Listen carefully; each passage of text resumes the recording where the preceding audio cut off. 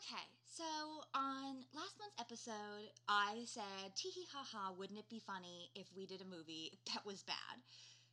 And thus I picked a movie that neither of us had seen, and the poster made it look like this is gonna be bad.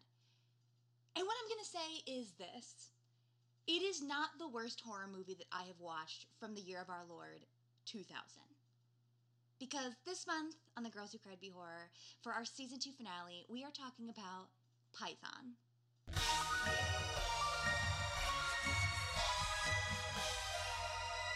The Girls Who Cried Be Horror. Oh, goodness gracious. Hi, everybody. Welcome to episode 24? Yeah, 24 of The Girls Who Cried Be Horror. As always, I am Anya.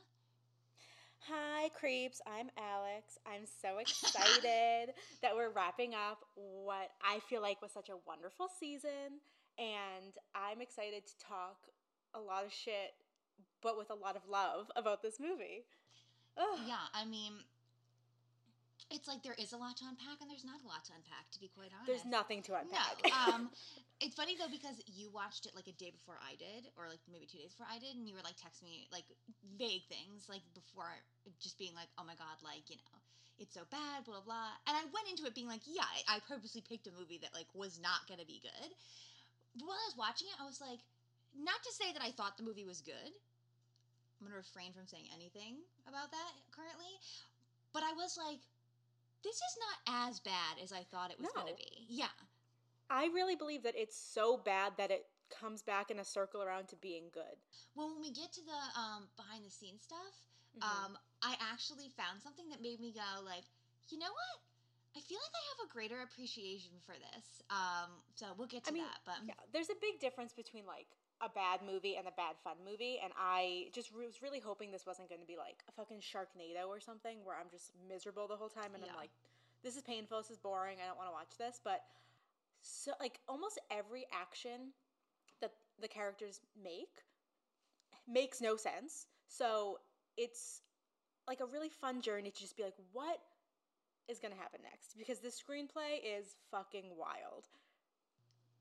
I agree. There's a lot of the thing that worked for it for me on top of other, like, it didn't look, I mean, we're not going to talk about the CG snake quite yet, but other than the CG snake, it didn't look as bad. I'm not going to fucking say it deserves any fucking awards for cinematography or anything, but, like, once again, I was like, oh, okay. Like, when you look at this poster, you're like, this is going to be, like, the worst thing I've ever visually laid my eyes on, and not the case. But also there's a lot of silliness in the movie. And, like, not silliness in the way where it's like, yes, there's also silliness in the way where it's like, this is so ridiculous and dumb. Mm-hmm. It's silly, but like intentional, like we're making this character like say a silly, funny line. Like here, insert, you know, this is us doing a joke here. Where you're like, okay, I give you more leeway on that because it feels like when you're doing goofy silliness in a giant snake movie, you kind of like you understand and as the creator that like this is silly. Like you don't have to take it really seriously. Yeah, I mean, I have two things to say to that. I think in terms of talking about it like visually looking pretty decent, I will say that I didn't realize this was a TV movie when I first watched it.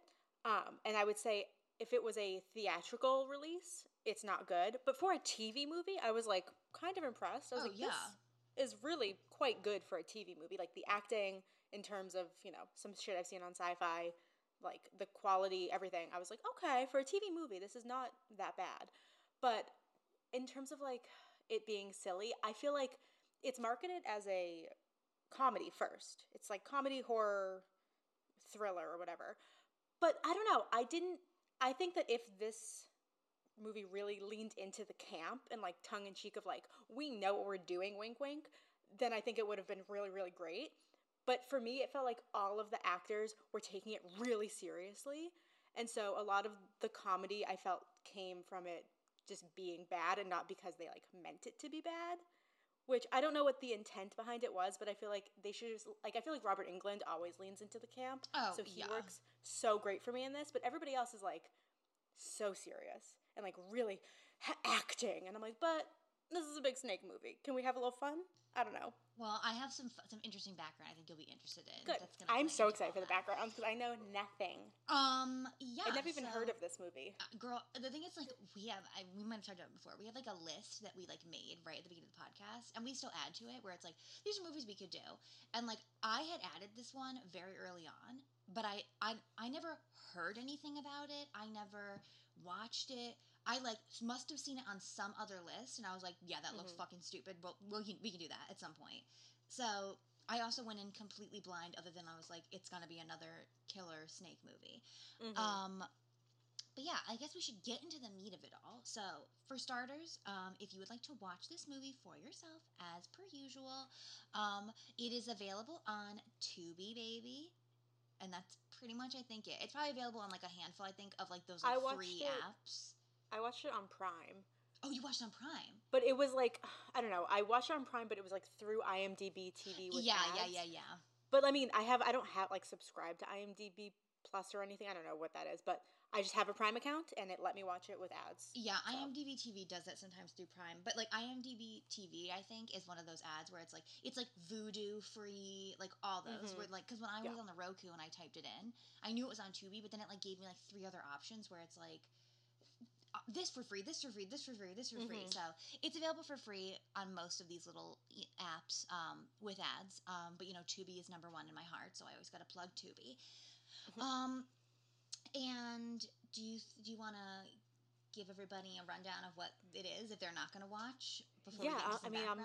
I'm gonna briefly. Let's see. So Python follows. Let's see. Okay, this is a movie about a small town who have to deal with a big, giant, genetically modified snake that is being transported by military cargo and, of course, escapes its cage and the plane crashes. It has now arrived in this small town, and we follow a group of friends who have their own, you know, romantic drama, love triangle, rivalries, and things as they band together to try to save the town from this enormous snake with the help of a herbologist played by Robert Englund, who is a doctor of reptiles. I think he has been involved in the engineering of this snake, so he knows all about it.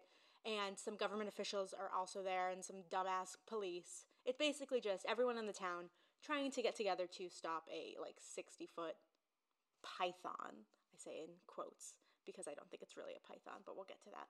And yeah, that's pretty much it. It's just a big old snake movie. Yeah, it's pretty straightforward. It gave me a little bit of Eight-Legged Freaks in a way.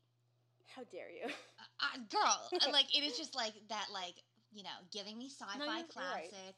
giving me like small town, and like that's the plot. It's just like, and we're gonna unleash these things in the small town, and they're gonna fight, and some people are gonna die, and some people are gonna live until they're dead. Yeah.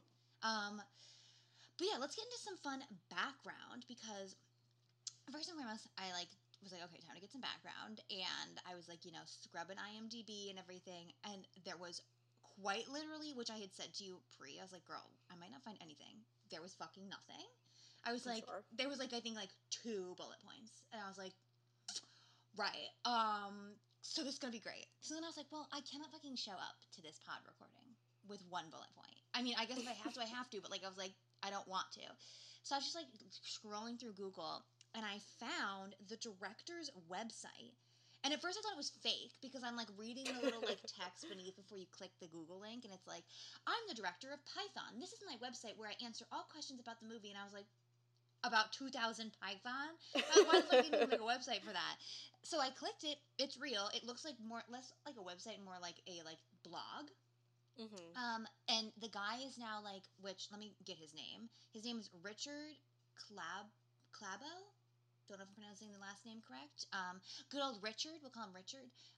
He's now I believe a film teacher at some college somewhere. Oh, that's cool. So, and he was very adamant at the beginning. He was like, listen, like, we were not trying to make a motherfucking Oscar pick. Like, this was like a movie, like, that was supposed to be like he was like, everything you were saying that it is, like, that's exactly what it's supposed to be. Like, low budget, made for TV movie, like, da da da da da. trying to just like make some money, like not trying to make something profound. Yeah.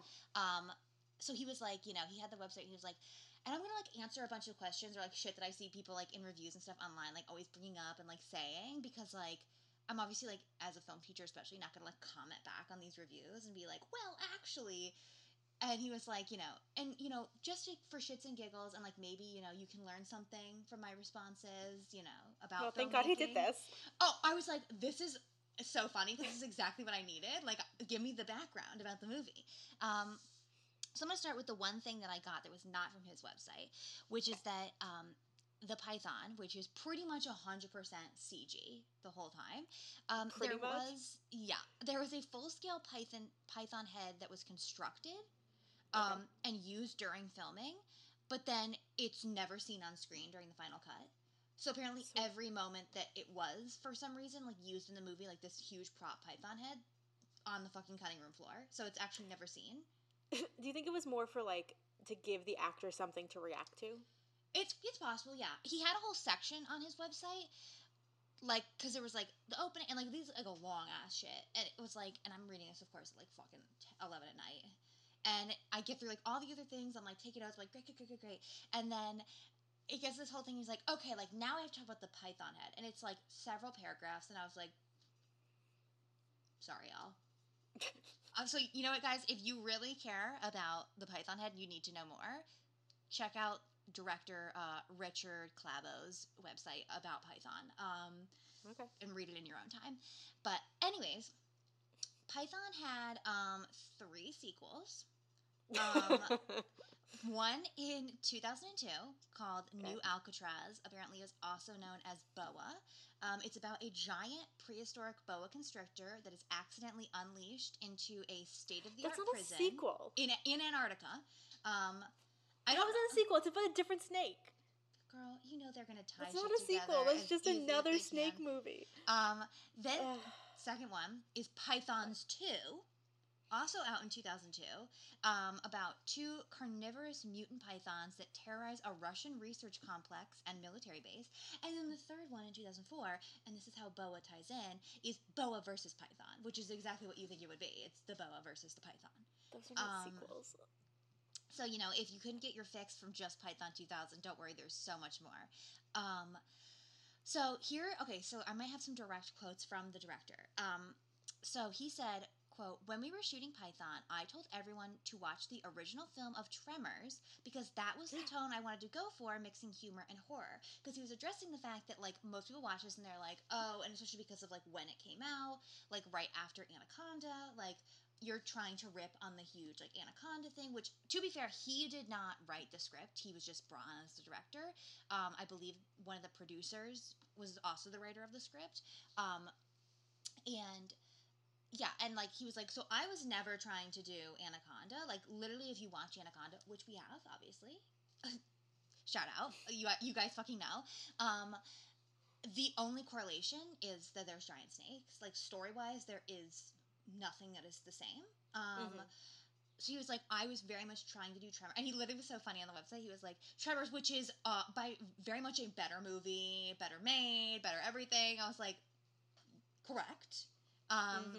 Shout out to our Tremors episode 2, where we realized that it has like low-key the perfect pacing of any movie I've ever fucking seen. I just think that it's good to know that that's what he was like going for, because it's exactly what I'm saying. Like Tremors has that tongue-in-cheek, like, I know I'm a campy, silly, crazy creature movie, and it works and it is funny, but this, I feel like I can see that he was going for that, but like none of it really landed for me. Well, it's not even about not landing, because here's the next quote that I have. Because as I said, he was like, he kept bringing up fucking Tremors on the website. Like he was like, Tremors stan fucking number 1. And I was like, okay, like I have a lot of respect for you for fucking, fucking with Tremors. So here's the next quote. The fact of marketing is that action knows no borders, but comedy does not sell well internationally, which is a large market for a film of this type. As the movie came in, I think was some he didn't had some fucking spelling mistakes. I copied and pasted, girl. There was some legitimate concern with how they were going to sell this thing, which did not fall into any known category they'd previously marketed. I think a desire grew to try to de-emphasize the quote silly stuff and put more focus on the action. The result is a highly schizophrenic movie that feels like it can't decide what it wants to be. I love that this is coming from the director. I know. So now I don't have to feel bad. It's one of those if I'm like, this I doesn't always work. think about, like, if I ever, like, put something out and I was like, it's bad. Like, I would immediately be like, and I'm sorry. And I'm sorry. I know it's bad. I'm not going to pretend like it's not. But I will say that, like, even though he's saying, like, he's, like, addressing, because here's the thing, too. If he was just blatantly like, this is a piece of fucking shit, like, I would not respect him as much just because it's like, sure, it might not have turned out exactly. And he talked about that too. He's like, as a film teacher, I have to tell my students all the time, like, it's one thing to, like, as a filmmaker, like, have an idea in your head and, like, see it perfectly. It's another thing when you have to make it. Like, Absolutely. like, with budget, with, you know, the crew you have, with the cast you're able to get, like, you know, with whatever the fucking, like, producers or whatever are gonna let you get away with, like, everything. It's just like, and so sometimes, like, you still get, like, the magic thing obviously you want, but a lot of times it's like, you have to compromise, and, you know, you're not gonna know what it's gonna be in the end until it's the end, which is a hard truth, I feel like. If only, you know, we could just magically pull exactly what we see in our brains and put it on the screen, we might have less fucking horseshit we have to sit through. But I respect that he was like, listen, I recognize that there's flaws with this. This is, you know, literally from step 1, 2, 3, this is how that turned into this. But he doesn't talk about the movie in an overtly negative way where he's like, I regret it. Like, he's like, listen, I'm not trying to make another one. I'm not trying to do fucking Pythons 3 at any point. Like, I'm happy where I am in my life right now. But, like, he clearly still has, it feels like, love for this movie, which I also respect. Like, he's like, listen, I'm not going to say it's anything that it isn't. But I'm also not going to sit here and be like, biggest regret in my fucking life. I'm so sorry that I did this. Like, it's not that serious. Oh, it is disappointing though, because like, even though I do think that he is correct in that the tone is kind of all over the place and it doesn't really know what it is, I still had so much fun with it. And I just know that there was potentially an edit of it that does lean into the camp and would have made what I think is like a bad fun time into like a really potentially good fun time. So I want him to release a director's cut. That's what I want. Yeah, I mean, you hear me, sir? Richard, listen up. But yeah, I think you're completely right, because I was seeing this. That's why I was jotting it down. I was like, oh my god, like this saves it in my eyes so much. Like, knowing that there was this intent. Yeah, I think if they had been able to like fully keep all that silly stuff that they wanted, that there's like, you know, moments of, like, especially like, I feel like the biggest moment of the silly stuff is the Jenny McCarthy stuff, which honestly I loved. I thought it was so fun. I was like, what the fuck is this? This is so funny. Yeah, it really comes out of left fucking field. Because like none of the other stuff is there. Yeah. I think that, like, once again, not that it would be on the level of Tremors, because like Tremors, yes, is silly, but like Tremors is just très magnifique. But I think that it would have garnered, like this would have been something I would have heard about, you know, like, people would like this a lot more, and it would be something that people were like, oh, it's so fun, whereas, like, it has now, not that it's a fully bad thing, but, like, it is just, like, something where, like, I would see it on the Sci-Fi Network, like, one night in October and be like, why not? Why not just keep this on? Well, because, like, I know you were saying that he didn't, like, compare it in his mind at all to Anaconda, but, like, if you do compare the two, it's funny because Anaconda is a big, like, mainstream release, and I think this movie's a lot more fun and has a lot more rewatchability than Anaconda does, and yet this ended up just being a TV movie that, you know, is not as well known. But and that's because Anaconda, I'd rather watch it, does not lean into the silliness. Now, granted, over time, obviously Anaconda, especially choices made in Anaconda, have become camp. Specifically, you know, Jon Voight, and, you know, every just choice that J-Lo made, you know, visually as a beauty icon. That motherfucking lipstick, girl. I know. But yeah, other than that, so it is just like, so it, and I think because it was big budget, because of the cast, of course it's like always gonna stick out in people's minds, like, well, that is the pinnacle of like big snake movie, where truthfully, it might not even be the best or most fun snake movie. No, I had more fun with Python. And there it is. It's a less convoluted plot. The acting is, in my opinion, still decent. Yeah. It still has some big names in it. Obviously, the CGI is where the big difference is because I do love that pussy mouth in Anaconda. Pussy Mouth is fun. Yeah. Yeah, but I mean, aside from the CGI, technically, I think Python is very well made, especially for a TV movie, and I think it should be known as well as Anaconda. I agree. Because truthfully, girl, like I thought, as I said already, I thought we were gonna scrape the bottom of the fucking barrel. Like, Oh, I me thought, too. I thought it was gonna fully be like, you guys, this will be fun because it's truly like I lost more than 75% of my brain cells watching it. Don't ever seek this out. Where like this is like, I'm like, yeah, you guys should watch it. It's fun. It's silly. It's stupid. Like you'll have a good time with it. Yeah, I was relieved because the last time you picked a movie we hadn't seen was Maximum Overdrive, and Okay, you know don't how I fucking felt about blame that me movie. again for this shit. I'm just saying, I did not care for that movie, and I was like, I don't know how I'm going to talk about it, and I was like, oh god, I really don't want another one of those situations, but no way it up. It's so different. Yeah. Polar opposites. All right. So to keep going with these behind the Yes. scenes, another quote from the director, is at the beginning of the movie, which is a big thing in the forest with some ladies. Oh, yes. Originally, we'll get to that in a minute. But originally, it was supposed to be guy and a girl, your classic, like, we're camping and we're making love, and then a creature comes upon us and kills us. So that was like the original version. So the director says, I believe, speaking of that original version, this is a direct quote. Now there was, in the first version, a far more graphic, sexual, and shall we say, quote, unique way by which the snake killed the woman that was definitely, quote, or cap locks, not something from a 1950s B picture.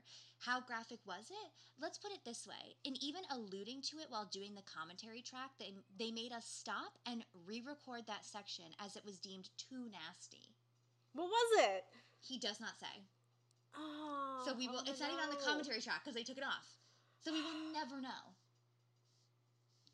I need to know. I need to know. I mean, part of me is like, okay, if it's like coming from a scene where like these two people were just fucking, and presumably the boyfriend has walked away or has already been killed off screen or some shit, and she's like, you know, similar to what does end up happening. She's like, "What? Are you trying to scare me? Blah blah, whatever."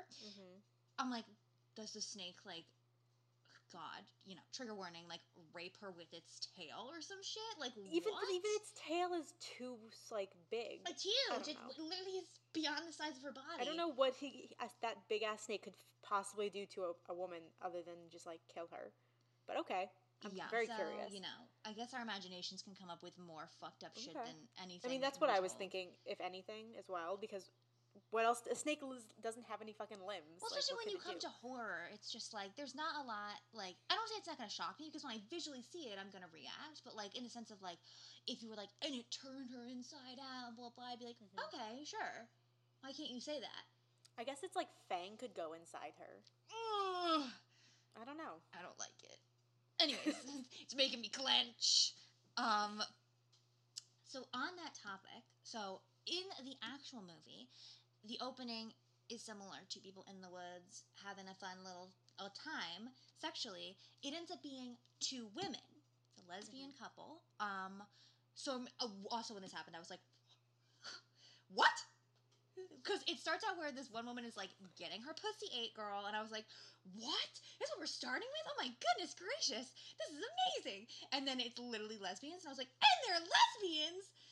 Well, one of them is bisexual, I believe, because she's been with every guy in town as well. Well, what annoyed me about, I think this scene was the first scene where I was like, what is this screenplay? Why are we doing this? Because she is, you know, the woman is going down on her, and she's like crying out, and she calls her Robert. And I'm like, why? And then the woman's like, my name is Roberta. And I'm like, in what world? Like, is she also seeing someone named Robert? Because that's not made clear. Why would you misgender her while she's going down on you? And like, it just didn't make any sense. And I was like, really? This is how we're gonna create conflict here? Okay. I mean, he was talking about it on his website for a good amount, being like, most people are either like, this is the most distasteful fucking scene I've ever seen in a movie, like, blah, like really hate it, or it's people not distasteful. Or people are like, this is amazing, blah blah, like I can't believe you started. Yeah, I'm just like, neither. Right, but like, so he was like, listen, I wish it was like my idea to do it, but like it was like the writer or producers or whatever. I don't fucking know, but originally, essentially, they had written it, all this shit, and they were like, you know what, we want to be like progressive and blah blah. We should put a lesbian character in the movie. Okay. So like not the opening. We just want to have a lesbian character. So here's another direct quote. The idea would be to cast a woman as Deputy Larson, that part played by William Zabka in the film, Mm-hmm. and let her be a lesbian. Everything else remains the same. The idea would be that she had an affair with Kristen while John Cooper was gone. The deputy and John would still get into this big fight, adding a new dynamic to the subtext, but with everything else the same, just playing Larson as a woman. So, yeah. I would have been down for that. That's the thing, it's just like, I wish we had gotten that, because it's like, it's cool that you open up a film from the 2000s, and it's just like, and we're not being weird about it. I mean, the opening is weird. I'm not gonna pretend it's not like this weird, like out of pocket, like oh moment. But like in a sense of like, yeah, we established this character right early on, and like as you said, like the one woman is a lesbian, the other woman is bisexual, and they make that very clear. I mean, it's definitely part of like a bit, like the whole running bit, especially right afterward when they like find her pet snake that she brought with her, which we will definitely have to talk about. We'll get to it. Is like everybody knows the snake. They're like, it's Lady G or whatever, and they're like, how do you know? It's like, oh, it's what's her name, Snake, like because they've all dated her at some point or like hooked up with her. And I just wish that like I like that they have that bisexual character, but then obviously she's like dead immediately. And I think he was talking about that like it definitely became something from like the studio where they were like, no, we're not gonna do that. But like, oh my god, we can have like this like lesbian scene at the beginning because like yeah, it's not gonna last and it'll be over. And he was like, and it's unfortunate that that happened because once again, kind of going back to what people were saying, where it's like, if you hate that scene, like if you're like, fuck this, it's right at the beginning of the movie, so you've already checked out and you're not gonna watch anymore. You're like, fuck this movie, no. Or if you really like it, it's just kind of this like crazy like, and it is like very like campy to a certain degree and like silly, that then he's like, because once again going back to the other thing about like having to cut a lot of silly stuff, like you're like, oh okay, so this is the level the movie is going to be on the whole time, and it's not. So then like he feels like you might be, then like you go and you're really excited and then you're disappointed, so he's like, it kind of like works against me either way with that. Yeah, I mean, I don't really think anything about that scene. I like it. I think nothing of the fact that it's two women. It's not something that I really think needs to be noted. I mean, I guess in 2000, sure, we're still like so fucking far behind. But like, it's two women, okay, and then they die, okay. What I don't hate it. I don't love it. It just is. What I will say though, the only reason I feel like I'm grateful that they didn't go with Deputy Larson being a woman, based on the storyline, and he's saying like we would have kept it all exactly the same, is like Kristen, who is the woman between the two of them, like she was with this guy John. He left. They made it like unclear like why he left. I thought they said at one point he like deployed. So I was like, so did he go to war? Like what's going on? He leaves, so she finds solace in the deputy, and they like fall in love and like are ready to like start a family. And then John comes back and like I guess she like falls in love with him again and leaves the deputy. And then the whole time the deputy is obviously fucking bitter and like. And she's overtly in his face being like, it's over between us, like, let it go, leave John alone. Which, like, yes, I understand the deputy's, like, anger, but there's also the sense of, like, that classic, like, the boyfriend that just, like, will not, like, move on. Like, it's my decision. You can be angry about it, but, like, stop trying to insert yourself in my life and, like, force me to, like, be with you again.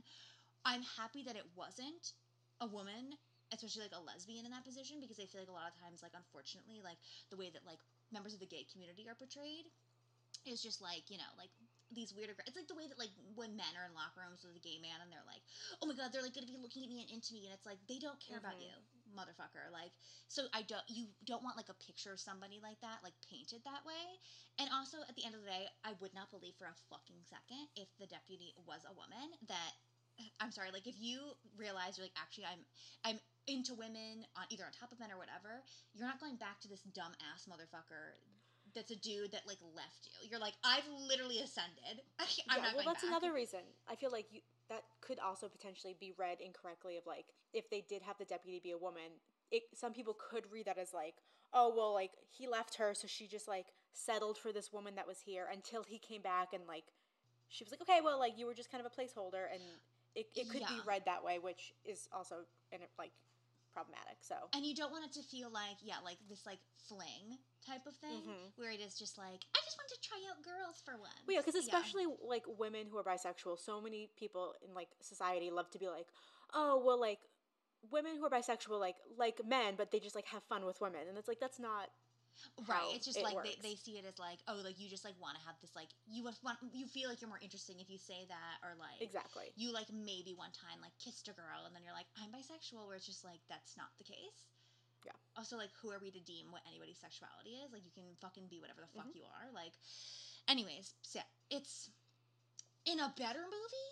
Yeah, I would love to have a full main character that like starts at the beginning, sees the end, be a lesbian, and be well rounded. Hopefully, not a fucking cop, but like whatever. It just feels like this is a weird movie where they were trying to tackle it, and it's like, why of all movies was it fucking Python in 2000 that was like, how can we work a lesbian into this? Yeah, I think if it had been included with the script as is, it would not have worked. I feel like there would have had to be a lot of script adjustments to make it like make sense. There's also like a physical fight between the two of them, and I think that would have been not okay to have like. Oh, you're right. Yeah, John Cooper fighting like a female cop, just like over another woman. Like it would be weird and aggressive. It would be giving very much oh my god, what is that fucking Kevin Smith movie, like Chasing Amy? Ugh, I hate Chasing Amy. So don't come for me. Like, I'm not coming for you, girl. I saw Chasing Amy one time. I don't even remember half of that. I just remember like watching it and being like, this seems wrong. Like I watched young. it. Like Greg showed it to me, and I was like into it for the first half, and then something happens, and I got so mad, and the rest of the movie I was just like fuming on the couch, like I fucking hate this, and he was like, sorry. Oh, Lord have mercy. All right, and I will say for the last little behind the scenes I have, he talked about, which is something I made note of. I was like, what is going on? Actor Casper Van Dien, I think is his last name. Casper Van Dien's accent choice in this. Yes. Oh my god, we have to talk about it. He is doing some sort of fucking, I guess what is an attempt at a southern accent.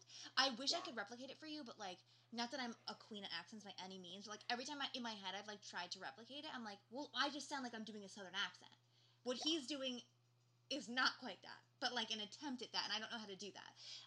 So he's talking about it, and he was like, let me be real with y'all about the fucking accent. Here's what happened. I did not get to meet him until we got to set the day he was shooting. Like that was the first time I met him. So there was no time beforehand where we like did like a rehearsal and he tried it and I could be like, maybe we try something else. Let's just test some things out. So literally get there, they're doing like the first like shot, whatever with him. He does the accent. So here's for the first time, he's like, okay. So he like pulls me aside. He's like, hey, King. And he's like, and he, and I really appreciated when he was saying this. I was like, once again, I have respect for you as a director. He was like, the last thing I want to do as a director is make somebody, especially like an actor I'm working with, feel stupid about a creative choice that they've taken. Like, so he's asking this guy, like, so, like, when you envision this character, like, what do you envision? Do you have, like, a backstory for him? Like, how do you... Because, like, at the end of the day, like, none of these characters are, like, crazy backstories. Like, you can, like... They're kind of, like, one-dimensional to a certain degree. So, like, you can come up with whatever the fuck you want to, like, help you sell the role more. So he asked him, he's like, listening to this, blah, blah, and he was just like, and I didn't want to, like, shoot him down and make him feel bad, especially because, like, we hadn't had time to go through this. So I didn't want, like, on the first day of shooting be like, so that decision about the accent? Stupid and bad. I hated it. And he was like, and also, like, I literally had done, like, one scene with the accent and I couldn't fully hear it yet. So he was like, so, I didn't know how bad it actually was. And at that point, like, then we shoot 2 or 3 more scenes with the accent. You can't lose the accent. And he's like, and then you realize how bad the accent is, but, like, we can't undo it. We don't have time to go back and film these scenes even without the accent. So it was like, so we just had to let him do the accent. I would be really interested to hear Casper's take these years later about, like, his choice to do the accent. And if he... since it has read the director's website or had a fucking talk with him where he like was like, why didn't you tell me not to do it? Why didn't you fucking tell me? Maybe he stop? still thinks it's really great, and one day he's gonna find out and be shattered that everybody is like bad choice.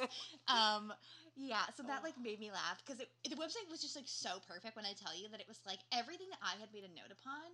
It was like, oh, that question you have, here's the answer for it. And I was like, I wish Great. every director did this. Oh, Wow. literally, I was like, this made my fucking job that I thought was gonna be so fucking hard, or I was gonna show up looking like an asshole. Like, I don't have anything for you. So much easier. I feel like this is one of my best info, fun behind the scenes moments I've had for the pod, because I had the direct source. Yes. I'm literally gonna tag him in this episode. King, we love my God. Python. Make another one. But yeah, that is Python 2000. So I suppose it's time to get into the movie, which I feel like a good place to start. I mean, there's so many places I could start, honestly. But a good place to start is the scene we just were talking about, which is the opening. Which it's technically the second opening of the film, because the film opens with your classic, like, two guys flying a plane, like a cargo plane, and, like, one's the pilot and the one's in the back with the huge fucking crate, and, like, he's like, something's going on, blah, blah. All of it happens. He's like, check the crate! And there's a huge fucking snake that, of course, then kills both of them, makes the plane crash. We get an awesomely bad, like, CG fucking plane crashing.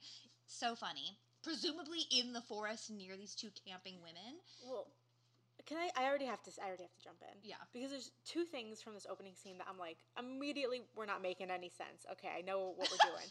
Because there's two guys. One guy's flying the plane, and the other one, I don't remember if he was also flying it and he, like, got up, or if he was just, like, sitting in the back. I don't remember. But he's like, something's going on back here on this, like, big crate. And the pilot's like, open it. The guy's like, but it's top secret. Like, I can't open it. And the pilot's like, I give you permission. Oh, yeah. And I'm like, why do you have the authority to give permission to open a top secret thing if you don't know what it is? Literally. I don't think that you have that ability. And then they crash. And yeah, it's a full plane crash. And you're telling me that these women were so involved with each other that they didn't hear or see or smell the smoke of a fucking plane crash, presumably less than a mile away from them? I know, I was like, Okay. so is this supposed to be days later? Like, I was like, there's no, like, it's just so fucking funny that it's like, this plane crash is like a full plane crash. Like, there was a huge, like, a literal, like, mushroom cloud explosion. Yeah, and it's a small town. Nobody noticed. And they don't fucking hear it. Like, No. that's just so dumb. Oh. But anyways, yeah. We've already gotten into it, and we've already gotten into the fact that, like, I was like, something's happening. Like, this lady's getting her pussy, and we're fucking 2 minutes into the movie. Oh, yeah.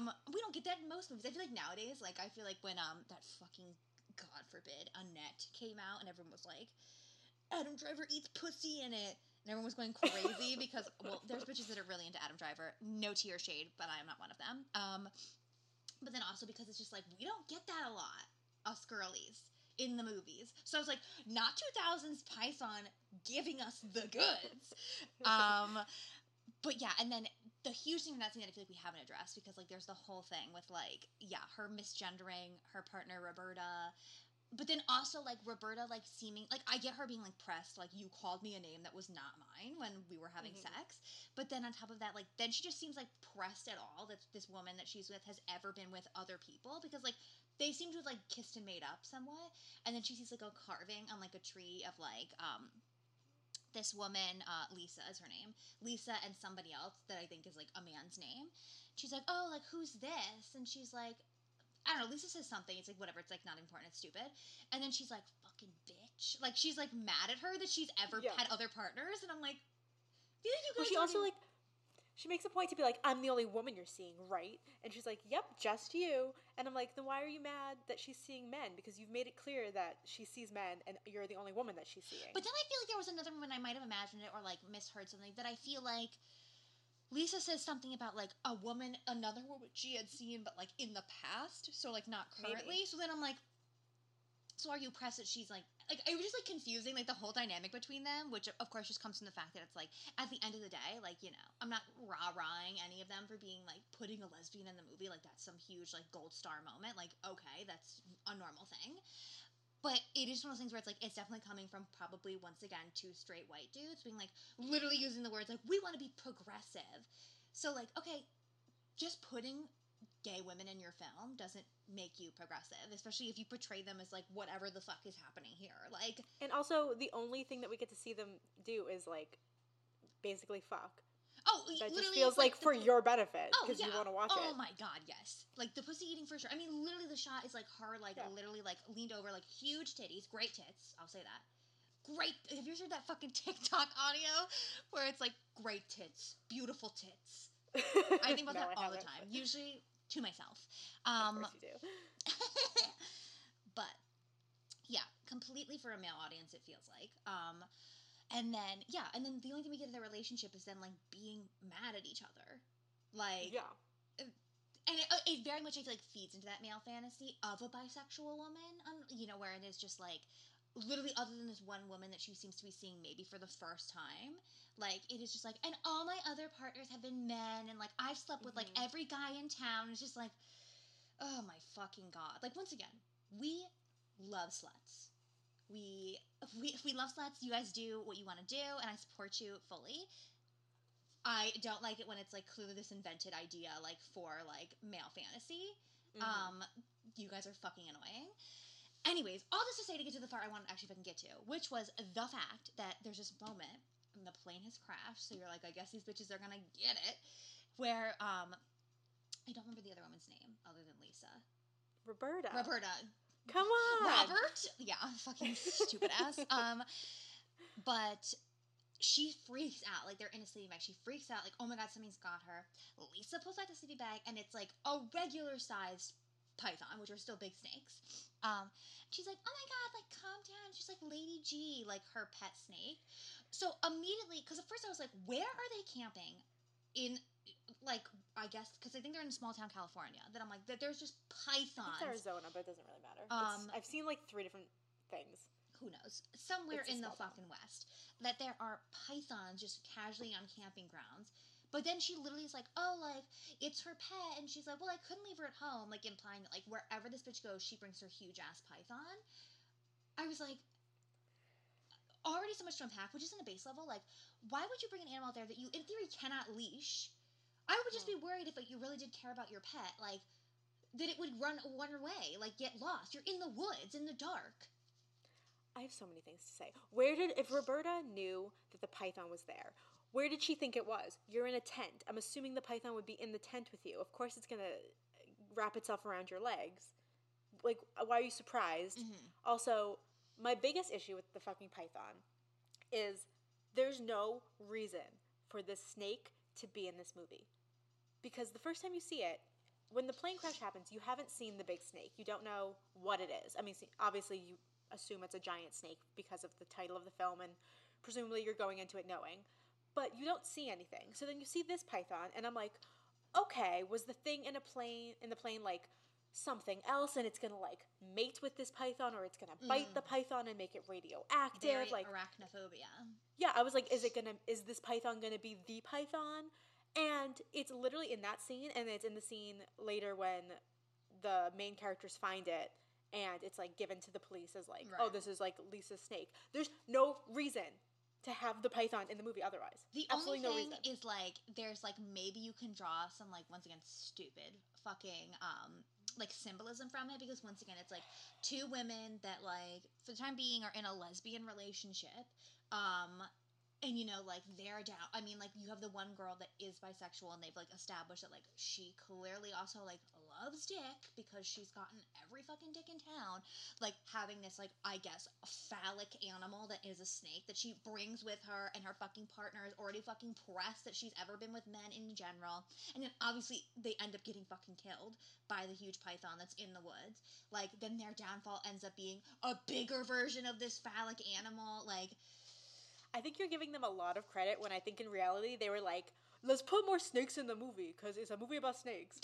what is this voice? You know, like, that's what I think it was. You know what? You're probably right. Either way, yeah, I agree with you. It's just like it serves so no annoying. purpose to the plot. Well, it's funny because when I was watching it, I think Roberto had come in behind me, and he was like seeing parts of it.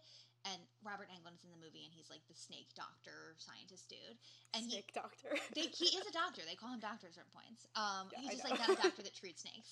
Anyways, he's holding the whole time like this small little snake, and near the end of the movie, he like passes off the snake to somebody else to hold for him. And Roberto was like, oh, like they need to like get rid of that. Like, why are they keeping that snake that's gonna like get bigger? Like, I think he thought it was a baby of like the big python. And I was like, no, this snake has been here the whole time. Its only purpose is so that we know that Robert Englund is a freaky snake snake dude. doctor. Yeah, like he's the snake he's doctor. like, oh, the guy with the snake. Well, he's the snake guy. Like, so yeah, it's just like these snakes that are just like there, but like don't actually serve any like purpose to the plot. But then like other things that like I know why they're there, but it's just like what of all things that you're like, we're gonna insert this and it is gonna mean something. It's like when you introduce the acid factory in fucking Act 1, it's gotta come back in Act 3. You gotta kill the snake in the acid factory in Act 3. But yeah, so. But what I will say, kind of because I brought up Robert Englund, and let me pull this up here, I kept noticing like a bunch of people in this movie where I was like, oh my god, that person, like I definitely know them from something. And then I was looking and I was like, oh my fucking god, like obviously Robert Englund, literal king, like love him to death. Obviously he's Freddy Krueger for those of y'all that can't put it the fuck together. He's done other horror things as well. Then Mr. Pink Hair, who was Tommy. I was like, the whole time I was like, first of all, this pink hair, I need it. I need it yesterday. This is amazing. He was giving very much that motherfucker from Princess Diaries, I think it is. That like is it Princess Diaries? I think there's a motherfucker in the first Princess Diaries movie that has like pink hair. And he was giving me Matthew Lillard. Oh, that too. But I was like, I feel like I know him. What do I know him from? Oh, yeah, you know him. Will motherfucking Wheaton, Gordy from Stand By Me. I don't think that I've ever since Stand By Me watched him in anything else because like his big thing after Stand By Me was being on the Star Trek show, or at least one of them. There's like so many I can't fucking keep track. So I was just like, not Python 2000 being the next thing I see King Will fucking Wheaton Gordy from Stand By, because Stand By Me. Obviously, I'm sure most of you are familiar with Stand By Me. It is an incredible film. It is one of my favorite films, and growing up, like I very much like saw myself in Gordy. Like Gordy, like was a very important character to me. So to see King Will Wheaton come back with this motherfucking pink hair, I was like, Python, what are you doing? Then we had, oh my god, I literally made John Franklin, aka Isaac from Children of the Corn. Oh, I know. You know how much I like hate and love this one photo from Children of the Corn that I have saved in my phone that I just send people sometimes, where he's supposed to play like a child in the film. Yeah.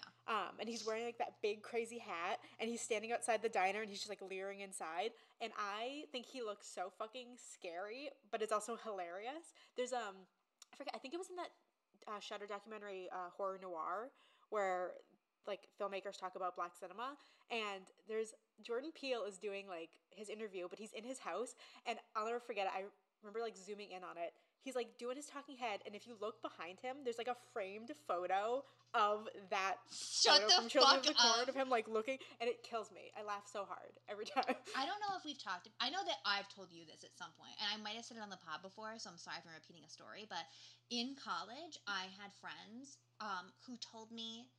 Oh no. That this was the bit. So they were like, oh my god, I knew who you look like. They were like, you look like Malachi from Children of the Corn. They didn't mean Malachi, because when they showed me pictures, like put us side by side, they meant... Is it Malachi the ginger? The ginger, yeah. They meant Isaac, but obviously when everyone thinks of Children of the Corn, they think of Malachi. So I was like, so every time I see a picture of this motherfucker from Children of the Corn, I just think about how these bitches were like spitting image on ya. It's alright. In college, my friends all told me I look like Pepper from American Horror Story. That is a literal fucking... That is so cruel. They should fucking serve time for that. But he's also been in a handful of other horror movies. Like, he was in Child's Play. He was in both the Addams Family live actions. He was in another favorite that we'll definitely cover at some point, Tammy and the T-Rex. He was in the motherfucking Tower of Terror movie. Oh, yeah. So, John Franklin, you're an icon in your own right. Obviously, we have, we already talked about Jenny motherfucking McCarthy, who is... Same year as Scream 3, baby. Babe, yeah, Scream 3 legend, but also married to another one of our faves, Donnie fucking Wahlberg. Is he?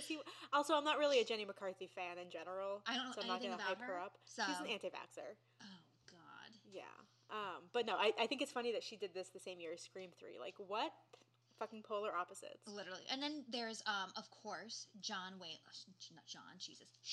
Whalen, who is, like, kind of like the dumbass cop that, like, yeah, I really want to be a part of it, blah, blah. Like, and he's just, like, your pinnacle. I feel like he's in a bunch of movies, actually. Like, he's like a character actor, yeah. Yes. And he's always playing, like, some, like, weird guy or whatever. Mm-hmm. But horror-wise, his big one was obviously People Under the Stairs. He's so good in that. He was also in Idle Hands. Christine, you'll love that. Christine being a huge Devon Sawa fan. We love Devon Sawa in this house. But, I mean, I could probably go through a bunch of these, but, like, there was just, like, so many people in this. Oh, wait, there was one more. The pilot at the beginning, he also was in a good amount of shit. Ed, I can't, I'm bad with his last names. Ed Lauder, I think. He's in, like, a bunch of shit, like True Romance, like Leaving Las Vegas, The Longest Yard. Horror-wise, he was in Cujo. He was also in another movie, with a young Anthony Hopkins, Magic, the dummy movie. Oh, yes. So yeah, it's just like a handful. Well, yeah, I mean, also, William Zabka is, like, very well known for Karate Kid. Yes. He's not really known in terms of, like, the horror genre as far as I know, but, like, I recognized him immediately. Do you want He's a to know big name. something that made me cackle? Is the only other fucking bullet point, other than, like, the first one I read for behind the scenes, on the IMDb, is they're like, William Zabka, like, obviously, like, was in Karate Kid or whatever the fuck, and, like, went on to do Cobra Kai, like, which is the huge show now on Netflix that, like, kind of, like, blew up after it went from, like, YouTube TV to Netflix or whatever. Like, people, like, are obsessed with the show. Haven't watched a second of it, so I can't speak on it. But they were like, so now he's doing Cobra Kai. Cobra is a kind of a snake. They're like, look at that connection. I was like, if he had never done Python, he would never have done Cobra Kai. I was like, you guys reached for the stars with this shit. That's funny. But yeah, so just like a really good handful of like actors that like have either like shown their props when it comes to horror like previously, or just like have like these like filmographies where you're like, damn, and you have to accept stuff sometimes. Like, I don't think there's anybody aside from maybe a few people where it's like, especially if they've had long careers, like with their older actors, even if they have like a filmography where you're like, yeah, they were in that thing and that thing and that thing. You scroll fucking down far enough, like they also did. Excuse me, there's the burp of the episode. They also did other shit to pay the bills at some point. Like, of course, nobody's fucking number one unless you're fucking Burt Reynolds, baby, for 5 years. That's gonna be top of the billing list forever. So. You gotta make that coin. Listen, and you know what? This is not, as I repeat, the worst fucking 2000s horror film either of us has seen, because we both watched Urban Legends Final Cut. Oh my god. Ugh, so be blessed that we're not talking about that. It's also not the worst TV movie I've seen. There was a TV movie that came out like last year that I watched. It was a fucking so much worse than this, and I'm like, 20 years later, and you still can't. You have not stepped your fucking snake mouth pussy game up. The quality of this film is far, far superior. But yes, so I just had to make mention because the whole time I'm taking notes. I'm like, oh my god, this person? Wait a minute, this person? This person? That's why I think that the acting is pretty decent throughout, and I'm like, but you're all acting like this is a drama, and it's a fucking campy snake movie. So I wanted them to, be a little bit less SAG-AFTRA and like really, lean into the fun of it, but not their fault. I also want to make note, the opening credits. This is an honor. Oh my god, no, we have to talk about the opening credits. The opening credits. Okay, was it not giving you, you're going to know probably the wording that I'm thinking of, but like those old ads where it's like, you wouldn't steal a blah, blah, blah. You know what I'm talking about? I can't think of what it is. You know what I'm saying? Like that was the exact same font. Like, yeah, no, it absolutely was. It's like very, very early 2000s. I just like, it killed me because it's very like fast cuts of like, people's names in the credits interspersed with our lead, John Cooper, riding a fucking like 10-speed bike. Yeah. And the way that this motherfucker is like hauling ass on these suburban streets was killing me. He was acting like he was in the fucking Tour de France. I was like, bud. He's giving fucking down. Queen Latifah at the beginning of Taxi. So it was so funny. It just like he acts like he's like on the fucking motocross, and I'm like, what are you doing? And it's literally like, and it's so funny because like, listen, like I know we're supposed to wear helmets to be safe, but I feel like most time in movies like they don't have people wearing helmets because it's not cool. No, he's fucking strapped up. He's got his biking gear on, and also like unless I miss something, I'm like, he's like crazy into biking. It feels like the whole movie, like everywhere they go, they're on bikes, but like not in a cute like 80s boys in the neighborhood type shit. It's just like, he's on his 10 speed, his fucking helmet on, and he's like, doing like crazy bike parkour shit or whatever. And there's like no real reason. Like there is no explanation of like, why is that the huge character choice we went with? Well, there is like one setup for it that like in the end I was like, is that really why we did the bike thing? Really? Because he makes some comment about how like the bike, because the bike he's on in the beginning gets destroyed in some way. I don't remember. And he's like really upset about it. He's like, that bike was like priceless to me. Like, I think he runs into the police car, and then his bike gets like destroyed, and then that cop ends up being like, sorry man, and I'm like, he ran into you, why are you apologizing? But he's like devastated, but like, oh, this bike was so personal to me. He was like, I got like a state of the art bike given to me for free, and you know what I did with it? I gave it to Tommy because I love this bike so much. And then at the end of the film, when they have Tommy's car, they take the bikes out of his trunk, which I'm assuming is the state of the art bike, so that they can escape from the snake on this fancy ass bike. I'm like, you guys are, whew. And then, like, at the end, when it's, like, it always cute. I was dying last night because the movie ends, like, there's the big explosion, like, whatever the fuck. They finally kill this fucking snake somehow. And then it literally is, like, fades out. And it's always, like, 6 months later. And I'm like, no, exactly. After all this shit, I'm dying to know exactly what happened 6 months from now. Yeah, why do I care? And so then it's, like, them in a fucking, like, bike shop that they, like, maybe own. And it's also a cafe. It's just, like, doesn't make any fucking sense. I'm just like, well, what? Can we also discuss what the film ends on? Oh, that she's pregnant? Yeah, why does that matter?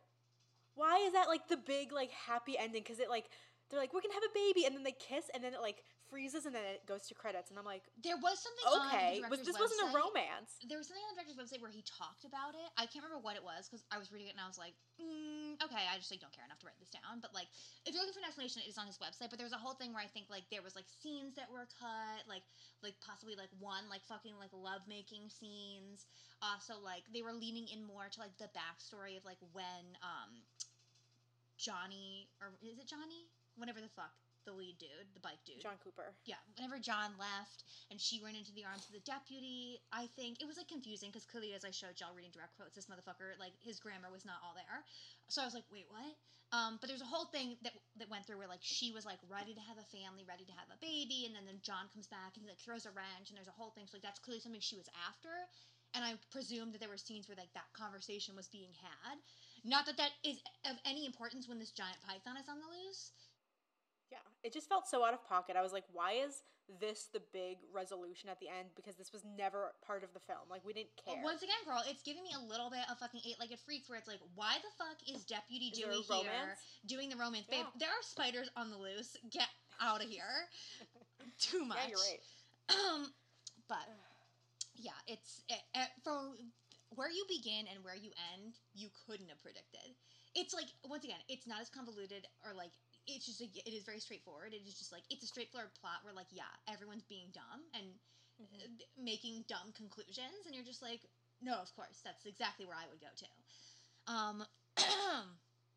But I also want to talk about, I know, fuck Jenny McCarthy, you anti-vaxxer, but there's a scene because it's established that Will Wheaton's Tommy or whatever, he's, like, I guess trying to become a realtor, and he's, like, the apprentice of this, like, other guy that's, like, the big realtor in town, and there's a whole thing where he talks about, like, he, like, doesn't want to, I think, like, propose to his girlfriend, Teresa, until he, like, scores this big sale. It's a whole thing, once again. Girl, I can't the relationship between Tommy and Teresa was infuriating, because you don't really get, like, concrete background on how long they've been together. Yeah. But from what, like, she says that she fell in love with Tommy the moment that she met him, and he says that he fell in love with her the moment he saw her freshman year of high school. And also, I have no idea what age these people are supposed to be. Yeah. There's, like, really no context for it. But I am assuming that they have been dating through high school up until this point, and you're trying to tell me that you have not boned yet. It just feels like such a weird decision to be like, they've never had sex, and he's afraid to propose to her because he doesn't know if the sex is going to be good. And I'm like, why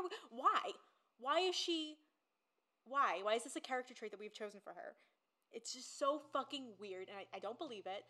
To each their own. Some people like to wait until marriage, but this is 2000 in a fucking big snake movie where people are fucking in the woods, and it just doesn't feel realistic to me. It's just so weird. It is characteristically within the confines of this movie and the other characters, yeah, you're just like, once again, like, Why? Python 2000. Why was that was what you went with? I will talk about Teresa a little later because I have feelings about her.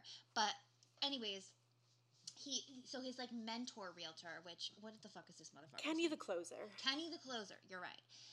He goes to this house. Jenny McCarthy shows up. When I say that this bitch, first of all, coordinating like blue dress, I think blue heels, blue eyeshadow, like she is having the moment. Bitch shows up. She is in heat. In heat like you wouldn't believe. Oh my god. So she shows up and she is down to a motherfucking clown. He's trying to show her this house and like the whole time it's just like this rising sexual tension. Like she's trying to get like fucked, bent over the goddamn couch by this realtor who by no means is like this like hottie.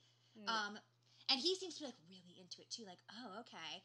So then they like go upstairs to like the bedroom of the house, and then like he shows her like the jacuzzi tub, all this shit, and she's like really into it. And do you see how my fucking thing is zooming in on me? She's really into it.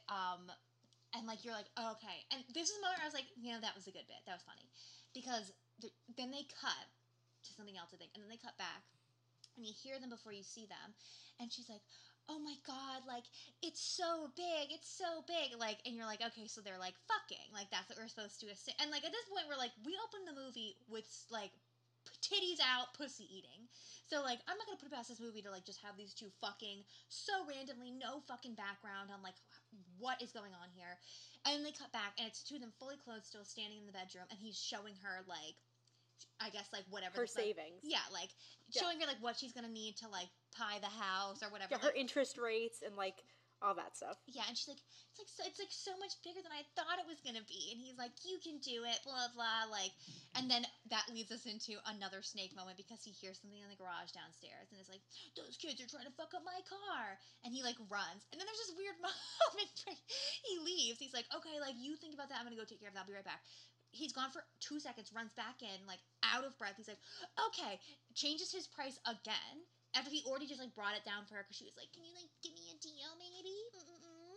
And he's like, okay, like, 15%, blah, blah, blah, blah, blah, that's the best I can do. Don't sign with anybody else till I get back. Like, just, like, and I get that, like, the whole bit. Don't sign with anyone else until I get back. Where's she like, gonna literally, go? where should you jump out the window? It is just, like, I didn't hate it because it is just, like, doing so absurd. But that's one of those ones where it's, like, that scene, like, if the whole movie was, like, kind of, like, on that level of, like, pure absurdity. Yes. Where, like, it seems like everyone involved, like, knows that it's absurd and is purposely making it absurd, then this would have played, I think, a lot better as a whole as a movie. But, like, that is, like, the pinnacle of it. Like, that's the best we get is this scene and this whole sequence. And then after that, it's kind of, like, gone. Which I feel like maybe they felt they could do that because, like, first of all, Jenny McCarthy is, like, literally only in the movie for this bit. Like, she hasn't been seen before that. She isn't seen after. And the realtor also kind of, like, other than, like, one scene where he pulls up next to Tommy and John at, like, a traffic light, only time he's seen. So because they're like these like very much secondary characters, it's like, oh, we can do like this goofy ridiculous shit with them here, but nobody else. Yeah, I feel like aside from Robert Englund, Jenny McCarthy understood the assignment the best. Yes. And that is the energy I wanted from all of the characters because it is an over the top concept. And listen, I'm not gonna stop saying it, the screenplay is not great. And so if you're gonna have a weak-ass screenplay with some characters and some choices that do not really logically make sense, then you gotta ham it up and you gotta make it fun. Yeah. And obviously, as we've discussed, it was, the studios and all that shit. But clearly, she got it. She knew what she was hired for, and she fucking served it in the same way that she served in Scream 3 because she's one of my favorites in that one. So good. Yeah. So ditzy. So dumb. She does ditzy dumb very well, and you have to give her that. She's in her bag when it comes to being ditzy and dumb. Perhaps in real life as well. But we have to, of course, I mean, we talked about the accent already. There's nothing much more to say about that. That was another note I had. It's just like, it's one of those ones you gotta hear for yourself because it is just like, at first you're like, he doesn't have an accent, and then it just comes out of nowhere, and you're like, is it an accent, or like, is it like, I don't want to say like a speech impediment, but like, what the fuck? I don't understand. Like, I literally was like, and I didn't realize at first that I had recognized this actor. I was like, he's very handsome, beautiful blue eyes. He's in Sleepy Hollow, which is where I knew him from. but I couldn't remember like what the fuck Right, he right, sounded right. like in that. So like when he's talking, and because it's like you don't pick up on it until like later, where you're like, okay, I guess he's trying to be Southern.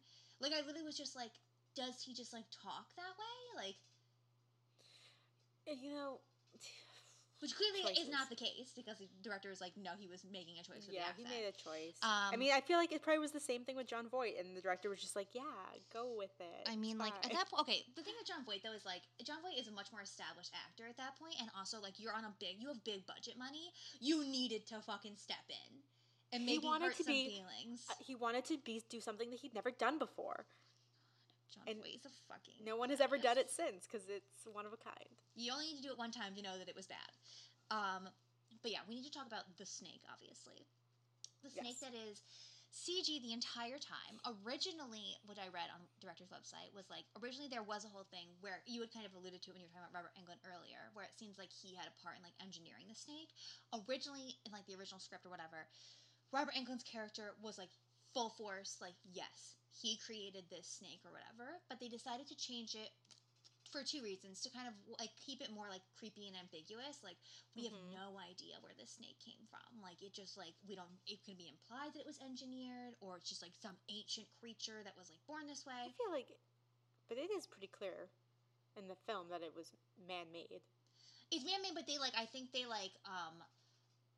veer away from Robert Englund overtly being like I had a part in it, because they also were right. like, if Robert Englund like overtly in the movie like made this thing, he would know so much more about it, and we want to like be able to like even with him like have the snake like surprise him, be able to like get the Okay. one up on him. um but the snake is fucking huge. It's bigger than the snake in Anaconda. It's literally like the King Kong of snakes, like outrageously Yet it big. fits in a garage. It's like the shape of the snake slash more so the size of the snake changes slightly to fit whatever scene It it's can in. like go out of a window. I'm like, how did it fit out that window? It's a huge Literally, snake. but then there'll be scenes where it's like rising up and you just see like its Yeah. body, and it's like the size of like 3 tree trunks smashed together, and you're like, Yeah. in what world? But this one thing with the snake, because at the beginning, it kind of like a sort of it is an off-screen death with the two girls at the beginning when they find their corpses, or at least Lisa's corpse. I did like these gnarly ass corpses, like literally skeletons with the flesh like burned off, and it's like chunky and just barely clinging to the bones. And you're like, and at first, because you're like, it's a snake movie, you're like, well, I would assume that this person would just be like ripped in half, or like just the bones are left because the snake coughed him up. Like the snake presumably is eating these people. Like, and then you see this, and you're like, what the fuck happened here? Which of course the acid factory baby, or whatever the fuck they work at, Johnny and his fucking brother, which is where he's fucking biking like he's on BMX too at the beginning. They're like, well, the only person in town that like has access to acid is Johnny, and like he used to fuck Lisa like everybody else. But once There's again, also like multiple employees who work there, yet it's only John. right, and it's like, and they're all interested men, in. and the whole bit apparently is that Lisa slept with every man in town, so like, why not?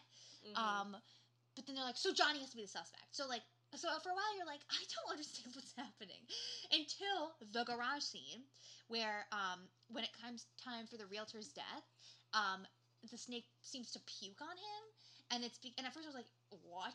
Like every moment I'm just like, what is happening? But it's acid. So then you deduce that, okay, the snake spits some corrosive ass acid, stomach acid type shit on these people that makes their fucking flesh literally dissolve off of their bones, which is a fucking tough break for John, because makes him look like a suspect because of all that acid, which the acid comes back around in the final act after they try everything in God's green earth to kill this fucking snake, and it's like a goddamn roach from hell. It will not even be scathed by like a huge fucking atom bomb type ship going off. And then they literally get it in the factory and like dip it in the acid and fucking kill it. And just to be clear for anyone that's confused, in real life, pythons don't have acid. They do not spit acid. So this was just a choice that was just made because it's engineered. Can we discuss the snake? Because my main issue with this film, and it's going to come back into play when we do our Q and Slay. My main issue, and maybe I'm just misunderstanding, but I think it was just sloppy writing, because the scene where Robert Englund is talking to the man with the bad accent, who is the government person, and he's trying to explain to him what's going on. He's trying to explain that there's a big snake. Robert Englund goes into incredible detail to explain that this is a snake that has been created by breeding with multiple different species of snake, like different characteristics and like all these things. And he's very clear that it's like a hybrid of a bunch of different kinds of reptiles and snakes. And there's a quote that he says that I wrote down because later on that guy calls it a snake, and he says, calling it a snake is missing the point. It's unique. My point is, if this is a snake that has been made up of multiple different species, why is this film called Python? It's not a python. A python is one species of snake. Yeah. Why are you calling it python if you're saying that calling it just a snake is not enough? And also, they make a point to say that pythons kill by constricting their victims, yet this snake pukes acid and bites people and never, I don't think, constricts anyone. So how can you call this movie Python? The only constriction that we ever get is literally fucking Lady G at the beginning. Yeah, it's not a python. So why is this movie called Python, Anya? Girl, you're asking the real questions. I mean, it's one of those things where it's like, this I feel like might be when like sci-fi really started leaning into like the titles where it's like Megala, whatever the fuck, you know, yada yada yada. Megalodon? Yeah, shit like that where it's just like, I'm going to combine letters and words and sounds. And well, a megalodon is a kind of animal, yes. But like Sharknado. Exactly, where it's just like, well, you know, and I feel like it's one of those things that's like, listen, we put shit into the script. We didn't think that far ahead because that didn't matter. Like, we were making a big snake movie, so yeah, like, what's a big scary snake that people would be scared of, especially if it was bigger? And like, you know, easy to remember, Python. Anaconda already happened. We can't use Anaconda. We gotta use Python. Yeah. I was just like watching the movie and I was like, okay. And then the fact that they just like made multiple points to be like, it's not just a snake. This is what a python is. This is multiple kinds of snakes. I'm like, then why are we calling it Python? I just like don't understand. I guess you can't call it Big Snake, but like big then snake. don't make a point to say that it's like a lot of. He calls it like a chimera of like reptiles. And that's the thing, it's just like you could say like it is a python, but it's been like enhanced with like this DNA or this DNA. It's just like no. And I think there's also a lot of subspecies of pythons. So like you could have just said like it's a lot of species of pythons put together. But like they made it very broad, and they also added elements that are not characteristic of pythons, which just proves to me that there's other species in there. Right. I just like my brain can't. It explodes when this shit happens. But the one thing I will say in favor of Anaconda is that, I mean, we definitely shat on it. We talked about Anaconda, but I also definitely said that I loved it. I love it. The puppet snake, which like there's definitely CG for sure in Anaconda, but like we also get, you know, dumb as he may look, you know, the puppet snake.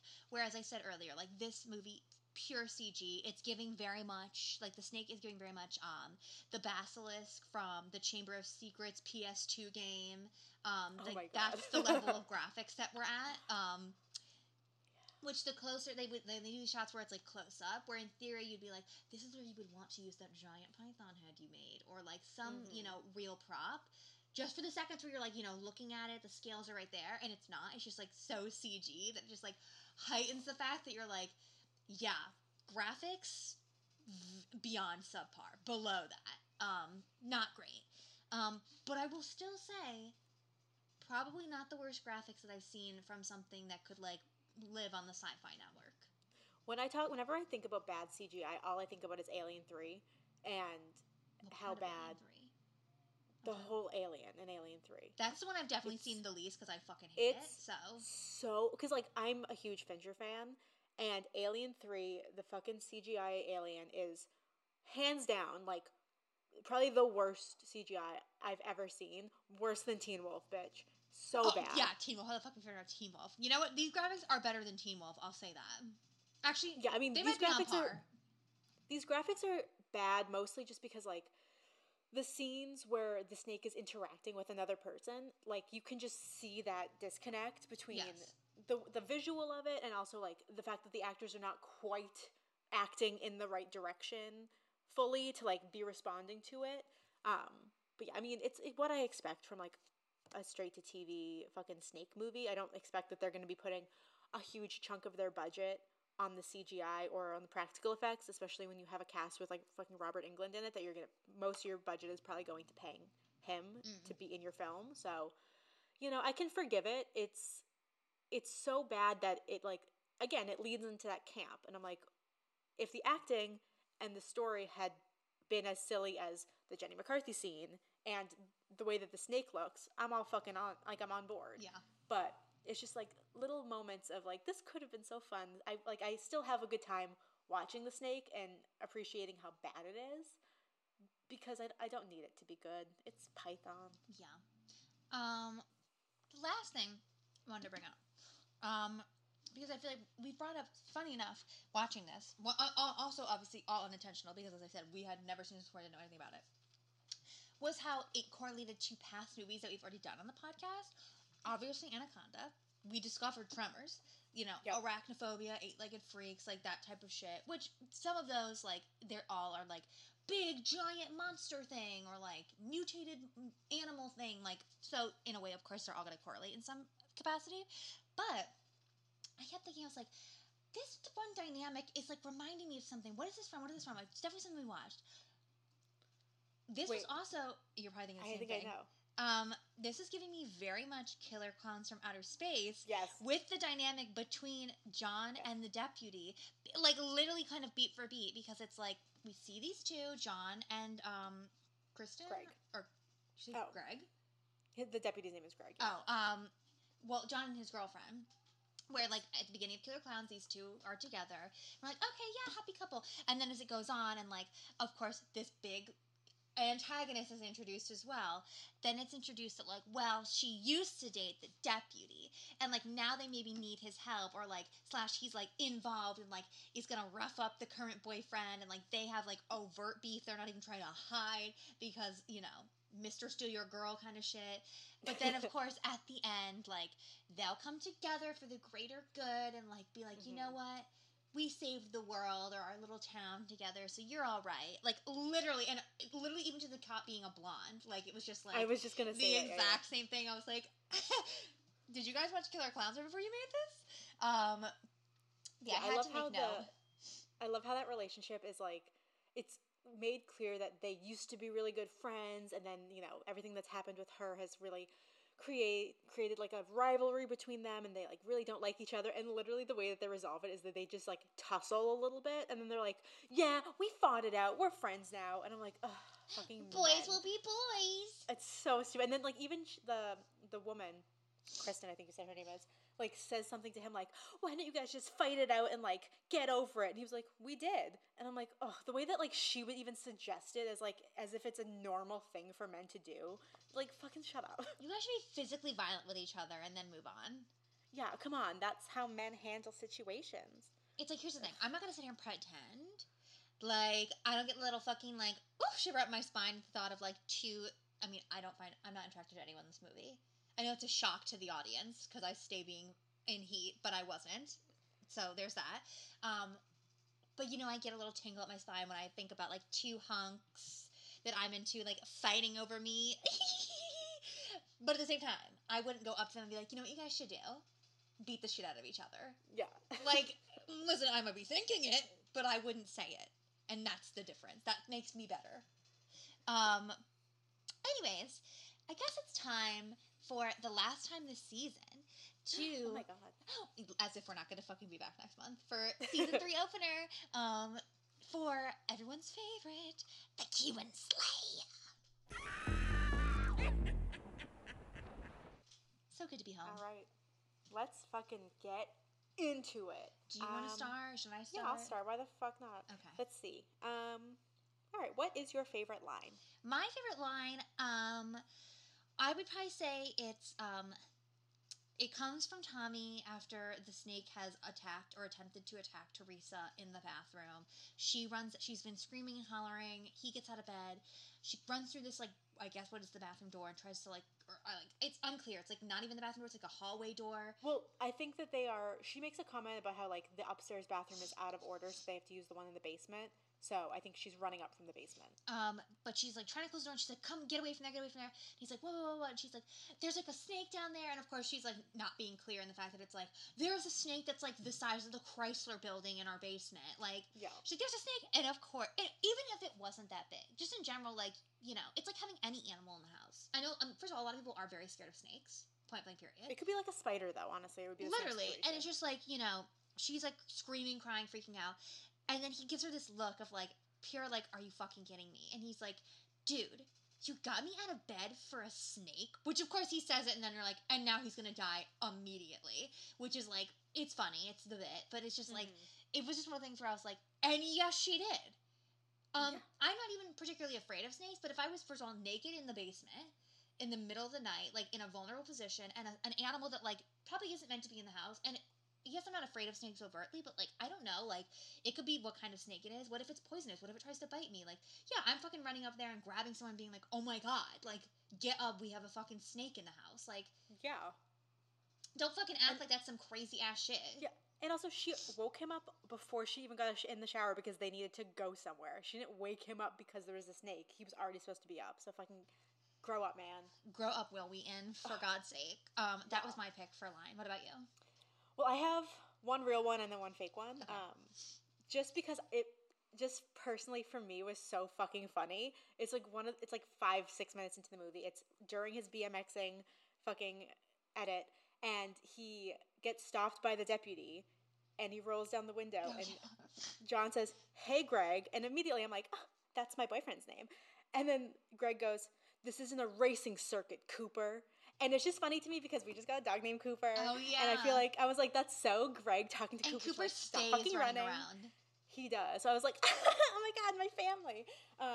But that's not my real line. I was just like, oh my God, love it. But it kills me. It's the scene where Tommy and John are driving somewhere, and Kenny the closer pulls up next to them at a red light, and he gets out of his sunroof, and he's like, "Hey, man, are you going to close that house?" And they're talking, and this little boy rides by on a bike and just, like, hits Kenny the closer's car with his hand. Oh, yeah. And Kenny fucking turns on a dime, and he says, "Hey, you scratch it, I'll hang your balls like fuzzy dice from my mirror. You got that, Billy? You got that? You piece of monkey shit?" And I was just like, the fucking aggression at this, like, 8-year-old boy. Incredible. I live for that. You know how I fucking feel about little kids. I know. Don't we all? Calling She wants a them all little dead, kid you a guys. piece of monkey shit. Bitch. And then he immediately, like, turned back to them and he was like, "Anyway, guys." And I'm like, ooh, psychopathic. I love it. I mean, that kind of comedic bit I feel like works for me often, where it is just like, I have this one personality trait that usually is bubbly, and then like literally for a split second out of nowhere, I'm like, "I will fucking kill you and wear your skin." Anyways, you guys, hope to see you later. Like, Yeah. it's I always love that. funny. I will say one other one I had originally was when they're in the car and Tommy is telling the whole background about how like he and Teresa have never slept together, and he's like, "What if the first time we have sex it's like bad or whatever?" And he's like, and then Johnny says to Tommy like, "Tommy, there's no such thing as really bad sex," which I was like, only a fucking man would think that. Yeah. Like, literally only a fucking man would think that, because literally they just need to fucking put their dick in something like wet and warm and they're fucking happy. Like, women, like, and that's why we're often unsatisfied. It's just because like men don't think bad sex exists. It does. It exists most of the time. Yeah. So maybe think again. I just had to fucking make note of that. And the fucking constant bullshit in this movie of like men's perception of how things are, especially sexually. Yeah, correct. Anyways, who would be your partner in crime? Ooh, okay. I was torn on this because so many of the characters, I'm just like, you're all so one-dimensional, and or the things you say and do don't make much logical sense to me. But I'm gonna go with Teresa because I think she's really beautiful, and she has this weird moment when Tommy comes to her house where he's like, "Where's your mom?" And she like goes cross-eyed, and she's like, "I cut her up into pieces and put her in the freezer." And I was like, okay, Queen, are we Are we vibe? besties? I think I might like you. And then, she has another funny moment where, like, near the end when Robert Englund, like, makes her hold the snake, and she's like, and she, like, really doesn't want to hold it, and she's scared, and she's, like, trying to get everyone to take it from her. And I was like, you know what? I don't know why you're not fucking, but other than that, I think you're a dope ass queen, and I would be friends with you. So I pick her. I also picked Teresa. For similar reasons. I mean, yeah, I think just from the jump, to me, like, as you're saying, yes, it was like a choice. Not that I was like against it, but it was just kind of like, oh, that's an interesting choice to make with the whole like we've never slept together. But like, I kind of appreciated the fact that like she wasn't, as far as I can remember in the movie, because there wasn't really an overt reason. Like, she was never saying like I want to wait until we're married. Like, she never said that. It was just kind of like it seemed to me, and I'm sure I'm reaching here, but like, you know, that's what movies are about, making your own, pulling your own meaning from them. I really respected the fact that she is this like beautiful woman. Not that that has anything to do with any choice you have to make in your life. And beauty is subjective. But I just appreciated the fact that like she felt very comfortable in the fact that she was like, I just like a time hasn't come for me personally with this relationship, even though I love this man and he loves me, that I haven't felt ready to have sex yet. And I did appreciate that, like, from what we could suss out for the most part, it didn't feel like there was any moments to me where like Tommy was overtly being like, we have to fuck Teresa, like, you know, pressuring her into it. So I really I just like that was something I really liked about her. Not that like because she wasn't having sex, like there was nothing about that. I just appreciate that it was like, yeah. So often you either get like, you know, I am the pure virgin, like whatever, and we kind of like don't really talk about it. Or, like, it's just like kind of like that weird like perfect virgin, sacred virgin, or like, you know, like especially in horror, like something like Lisa, where it's like, and I'll sleep with anybody that asks. Where I just like appreciate where it was just like she's in a relationship, she's in a happy relationship. She isn't like, oh, I'm so unhappy because like he really wants me to have sex with him. I don't want to be mad. Like she was like, no, I love him. We're in a happy relationship, and we haven't had sex yet, and that's what it is. And yeah, just like she was also a survivor. She fucking fought for her life in that motherfucking tower to get out from that snake. And how that towel stayed on. Literally by the grace of God and a prayer, girl. I just was like, yeah, I respect her. I think she's a little bit of an icon. And then at the end, she was wearing, I think it was her, she was wearing that fucking stupid ass tank top. At this point, Roberta was sitting with me on the couch. It's a pink tank top, and it says something like it's pink on the front. It says, It says like the name of like the store or whatever the fuck they're in. And in the back, it says like, I killed like a giant python, and all I got was this tank top. And I literally out loud was like, what a stupid ass fucking shirt. How do I get one? How do I get one? So yeah, she's my pick too. So honestly, in a perfect world, me, you, and Teresa, gal palling around town. Yeah, because like in that scene when Tommy comes over and he's like, oh, your mom's not home, she like kind of makes it seem like she's gonna fuck him. She's like, yeah, we have the house to ourselves. And then they like start kissing, and then she's like, okay, so the pullout's over here, good night. And I was like, okay, bitch, put him to bed. She's so naughty for that. Oh, yeah. All right, what is your favorite kill, Mrs.? I thought you were gonna finish that with something else. No, you're Mrs. Just Mrs. Me. My favorite kill was the decapitation of Jenny McCarthy. Was that yours? Me too. Yeah. Yeah. It's just so good because the thing about it, obviously we already talked about this whole kind of bit of the movie being like really silly, really ridiculous, blah blah blah. But the part that kills me, even pre-decapitation, and it plays very much into like doing the classic blonde in a horror movie who's like big tits and no fucking ideas at all upstairs, fucking no one's home, is she runs into the garage because she hears the realtor like freaking the fuck out, struggling for his life. She runs in, she sees the snake like tangled up with him, like ready to end his fucking life. Mind you, a snake the size of fucking King Kong in this garage. When, like, I was like, and I always think about this when I watch horror movies, we definitely talked about this, like, what would I do in that situation? Like, I think that's a classic thing people think about. She runs to the garage and sees this. When I tell you it would be fucking Roadrunner Meep Meep immediately. Like, I'm turning on my heel and running. Because it was like, all you need to do is just register that. Like, how long does that take to register, like, something awful? 1 second. Literally. Like, it's like, and maybe I'll need time to process it, but all I know right now is that is about to take many lives, and it isn't going to be mine. And I'm running. She stands there, open mouthed, for so long. And like, you really take in the eyeshadow and eyebrows. Literally, which of course like is a almost an essential in a movie like this, a horror moment of like, oh my god, and then literally, and you know she's gonna die. Like, she's not making it out of this. But then the snake just like with its like fucking razor sharp tail, in like 2 seconds flat, head just off. Yeah. You gotta respect quick. the clean decapitation, man. And like, I feel like they don't even do the classic like, you know, gory like, and now we're gonna watch the head tumble down the stairs. No. Decapitated, you saw it happen, that's all you need. Yeah. I appreciated it. It was simple. It was effective. You know, as in a movie where a lot of the deaths are happening via acid and or like being bitten, I was appreciative that they changed it up and did a little decapitation with the tail. Used the whole body. And they kill with the tail later. They fucking impale Southern accent motherfucker in the back with that the tail. surprised me. I was not expecting him to die at that moment. Yeah. But he should have listened to Robert. He didn't. And we all pay when we don't listen to Robert. Okay, so I guess it's time for OG questions. And you were, I feel like, very excited for yours because you said you like came up with it instantly. So I hope it's part of me is like I want you to go first because I hope like whatever mine is isn't what yours is. I don't think it's gonna. I don't know. I don't know either. Mine is about the snake and its genetics. No, mine is not that. Okay. Okay. My question also has to do with snake, obviously. Big shocker there. Okay, so here's a scenario for you. You know I love to paint a scenario. Okay. I have a scenario for you. I love a scenario! So, let's say you are Greg. No offense. You're on a fucking camping trip with, like, let's say, like, your dream, like fucking Jared Padalecki. Let's fucking say, like, that type shit. About to get down and dirty. Give him a call. Jared Padalecki, crossed off your bingo cards. But so you're on this fucking camping trip, and it's similar in ways. I mean, I don't know that we give a fuck about actually camping, but, you know, we're glamping. Who gives a fuck?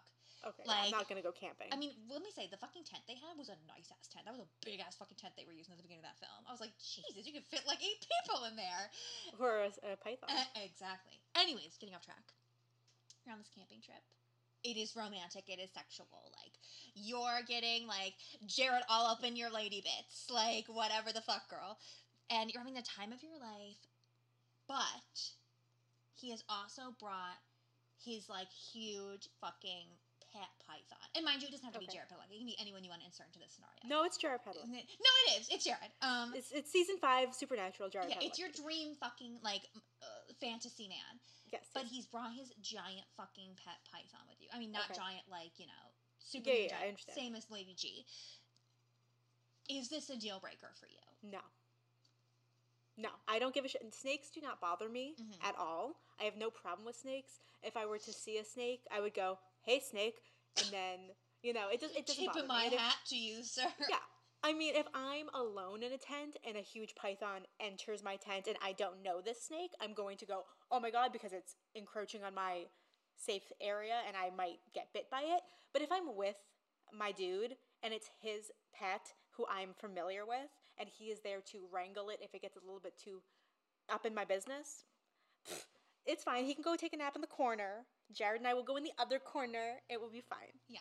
This is separate time, baby snake. Yeah, I'm fine with snakes. As long as they're not gonna, you know, bite me. And I don't think that he would allow it if they were biting snakes. You know, it would be fine. Bring the snake. I don't care as long as I can have Jared. Yeah, okay. I love it. That's fine. Is it a deal breaker for you? Oh, girl. Absolutely not. Are you fucking out of your mind? Let's just be clear.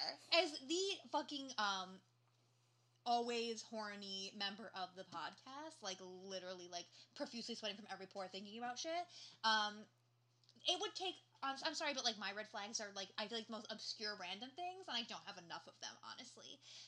If I was with my dream man on this fucking camping trip, and he brought his fucking pets, the only thing would be, like, me being concerned for the snake. Like, I'd be, like, maybe a little annoyed. We'd have a tiff where I'm like, why do you need to bring the snake? Like, all it's gonna do is, like, we're gonna be concerned the whole time that the thing is gonna fucking, like, get away. Right. It's gonna be dark. Like, do we have a fucking carrying cage for this thing? Like, that would be, if anything, the fight. But, like, no. And also, I have, like, in Arizona, like, held, like, the huge, like, I'm talking, like, the huge pythons. And I love it.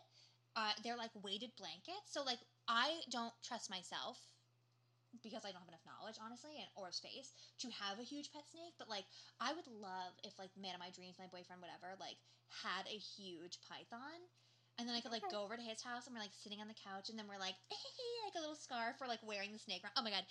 A new fantasy unlocked. Wow, so it's the opposite of a red flag. It's a fucking aphrodisiac for you. Okay, girl. Good to know. All right. I didn't say all that, but, you know, I'm not saying that either.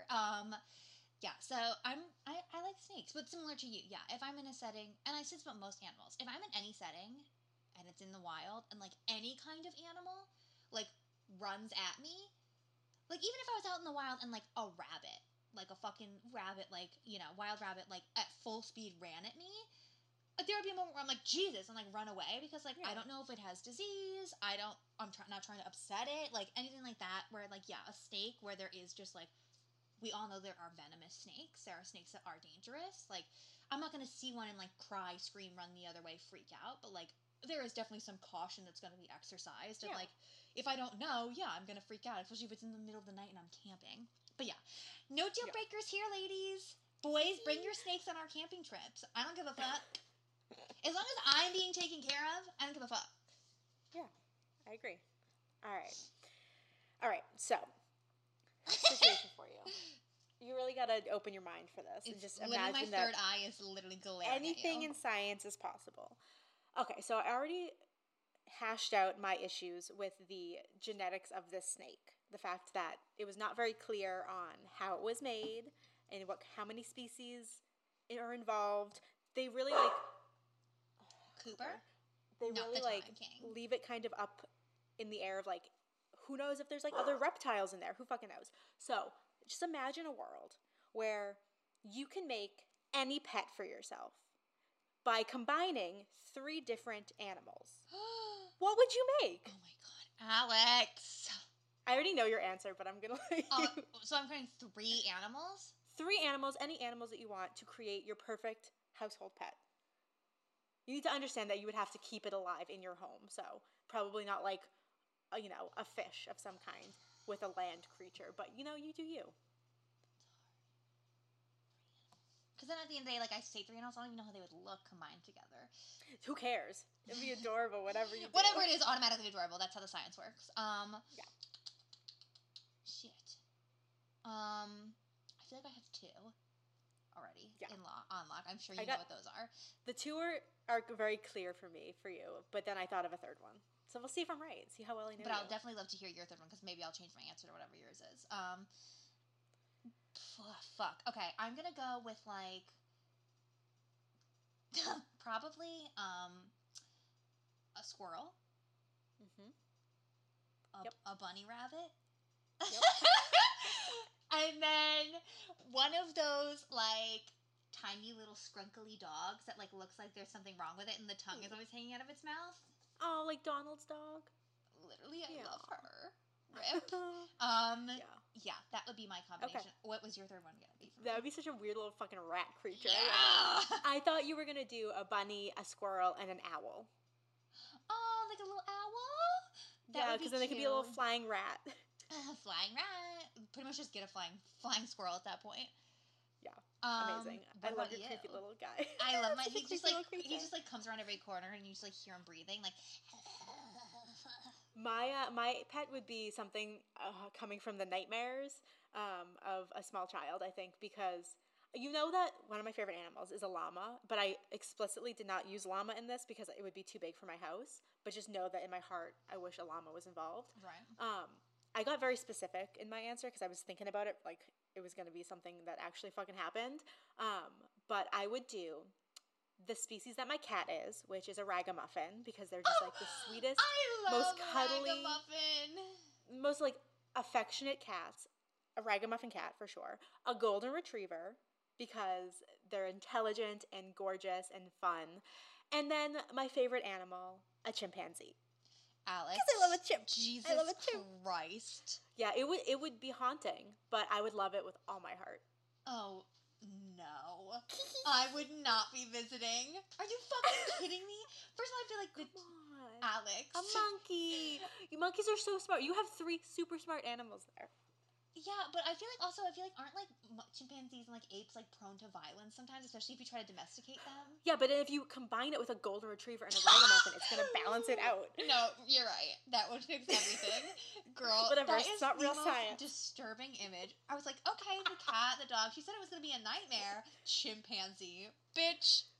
My dream in life is to hold a chimpanzee in my arms and hug it without getting my face torn off. I don't like the monkey. Oh, I love the monkey. If I could just do. Sorry, I remember this girl.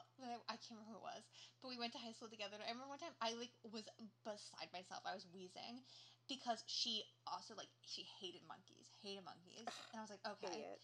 Hated them so much that she legitimately, she was like, refused to believe that we came from monkeys. And we were like, well, girl, it's evolution. Like, we did. She's like, no, I fucking hate monkeys. We did not come from that. And I was like, and it wasn't because, like, she was like, oh, very religious, like, God, Right, you know, Adam and Eve snapped his fingers, here we are, the universe. She was just like, no, something else, but it wasn't monkeys. And I was like, oh, okay. Well, if you tried to tell me that we came from killer whales, I'd be like, no, we did not. Fuck you. Fuck So them. I get it in that sense, but no, Yeah, we I didn't. don't know. I've never really seen.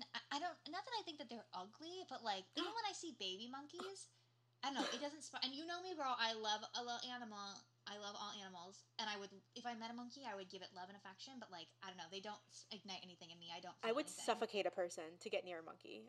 And you know what? You wouldn't have to. You wouldn't. I would let you go in front of me in line. All yours. I love monkeys so much. Oh my god. Ugh, I can't even talk about it. I'm getting overwhelmed. Anyways, on that fucking monkey note, yeah, I guess it's time for what ends all of our episodes, which is our last one. I know, ranking this movie, which was a huge reason for the pick, was because we felt, and by we I mainly meant me because I made this pick, was like we've been like doing pretty well, like, you know, threes, dumb jocks and ups, I feel like, for most movies. And I was like, let me make an active attempt to pick something that will be below that. So we will see if that ended up being the case. Alex, where'd you rate this movie? I give Python 2 stars, Stoner Bro, because it's not the worst thing I've ever seen. I don't think that it's a good movie in terms of, like, you know, I don't think there's a lot to unpack in it. I think it's just a really fun ride, and it's a movie that I watched it alone, and I think watching it with another person could be so much fun because there were so many comments that I wanted to make as the film was going, and I had no one to say it to, and I was just like cracking myself up. So, you know, 2 stars because as a cinematic experience, you know, not stellar, but as just a good old Thursday night, I had a blast. Yeah. I'm gonna go Stoner Bro as well, honestly, because literally I watched it last night, which was a Saturday night, but like I was tired, it was getting late, and I was like, oh god, like I know it's not that long, and I hope it's not like so awful that it feels like how am I gonna keep my eyes open? And it was not hard at all. I was sitting there, you know, completely like, yeah, this is going down really easy. Obviously it's not an award winner, but as we said, debatably more fun than Anaconda. I mean, easily a more fun to record episode, I would say. Just because we didn't have to recite the fucking plot to y'all. But yeah, so Stoner Bro. So still not bottom of the barrel. I don't. Have we ever had a Busty Blonde? We must have at some point. Probably. Maybe Anaconda. I feel like I probably gave maybe Maximum Overdrive actually, yeah. Yeah. Yeah, but not the worst we've watched. Not the worst we've watched, but also not the best. No, a lot more fun than a lot of the ones that we've watched, honestly. And even though we're giving it Stoner Bro, I think we would both say, like, yeah, if you want something fun and silly and goofy, please watch it. Watch it. Watch it at least once so you fucking have seen it. And watch it with friends. That'll be more fun. Absolutely. But yeah, so that concludes episode 24 on Python. As we stated at the beginning of the episode, this is our end of season 2. We will most likely, like we did with season 1, have an end of season 2 special of some sorts. Whatever that ends up being, you will find out at the end of April. And then, yeah, we're going to open up season 3 with a movie that if you use your big brains, you can probably already predict what it will be based on the past 2 seasons and the openers we have chosen for those.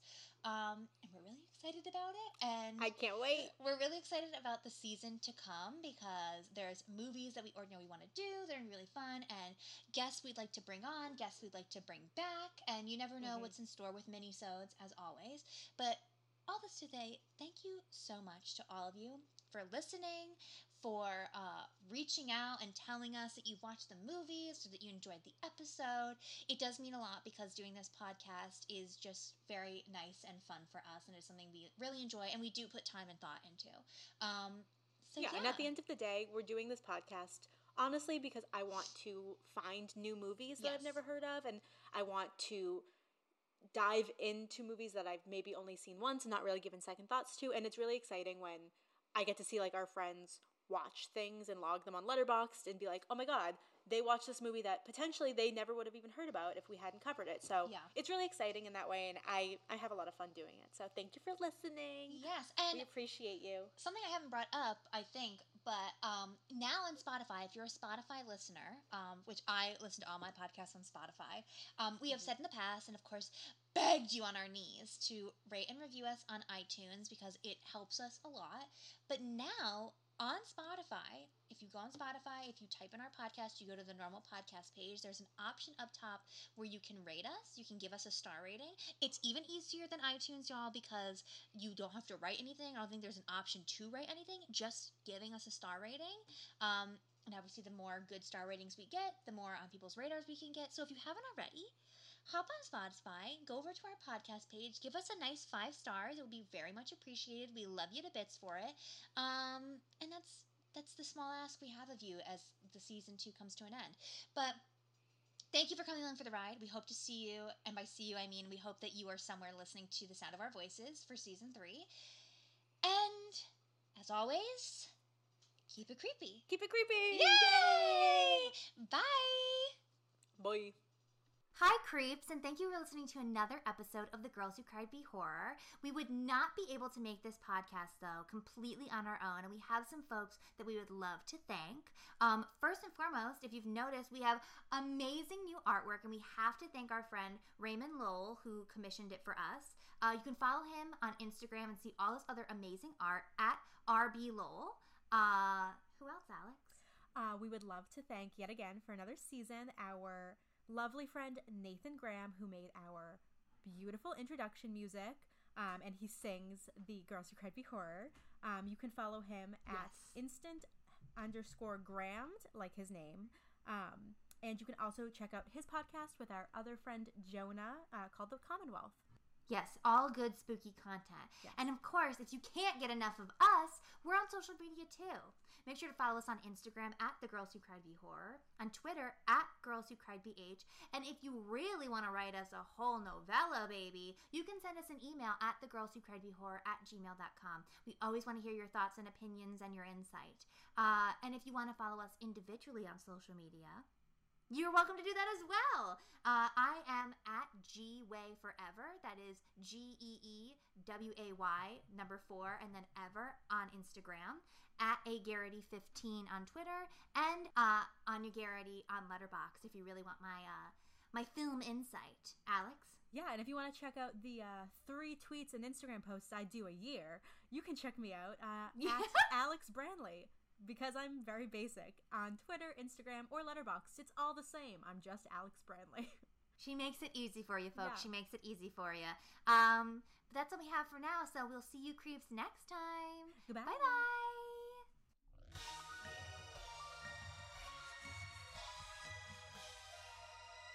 The girls who cried be horror.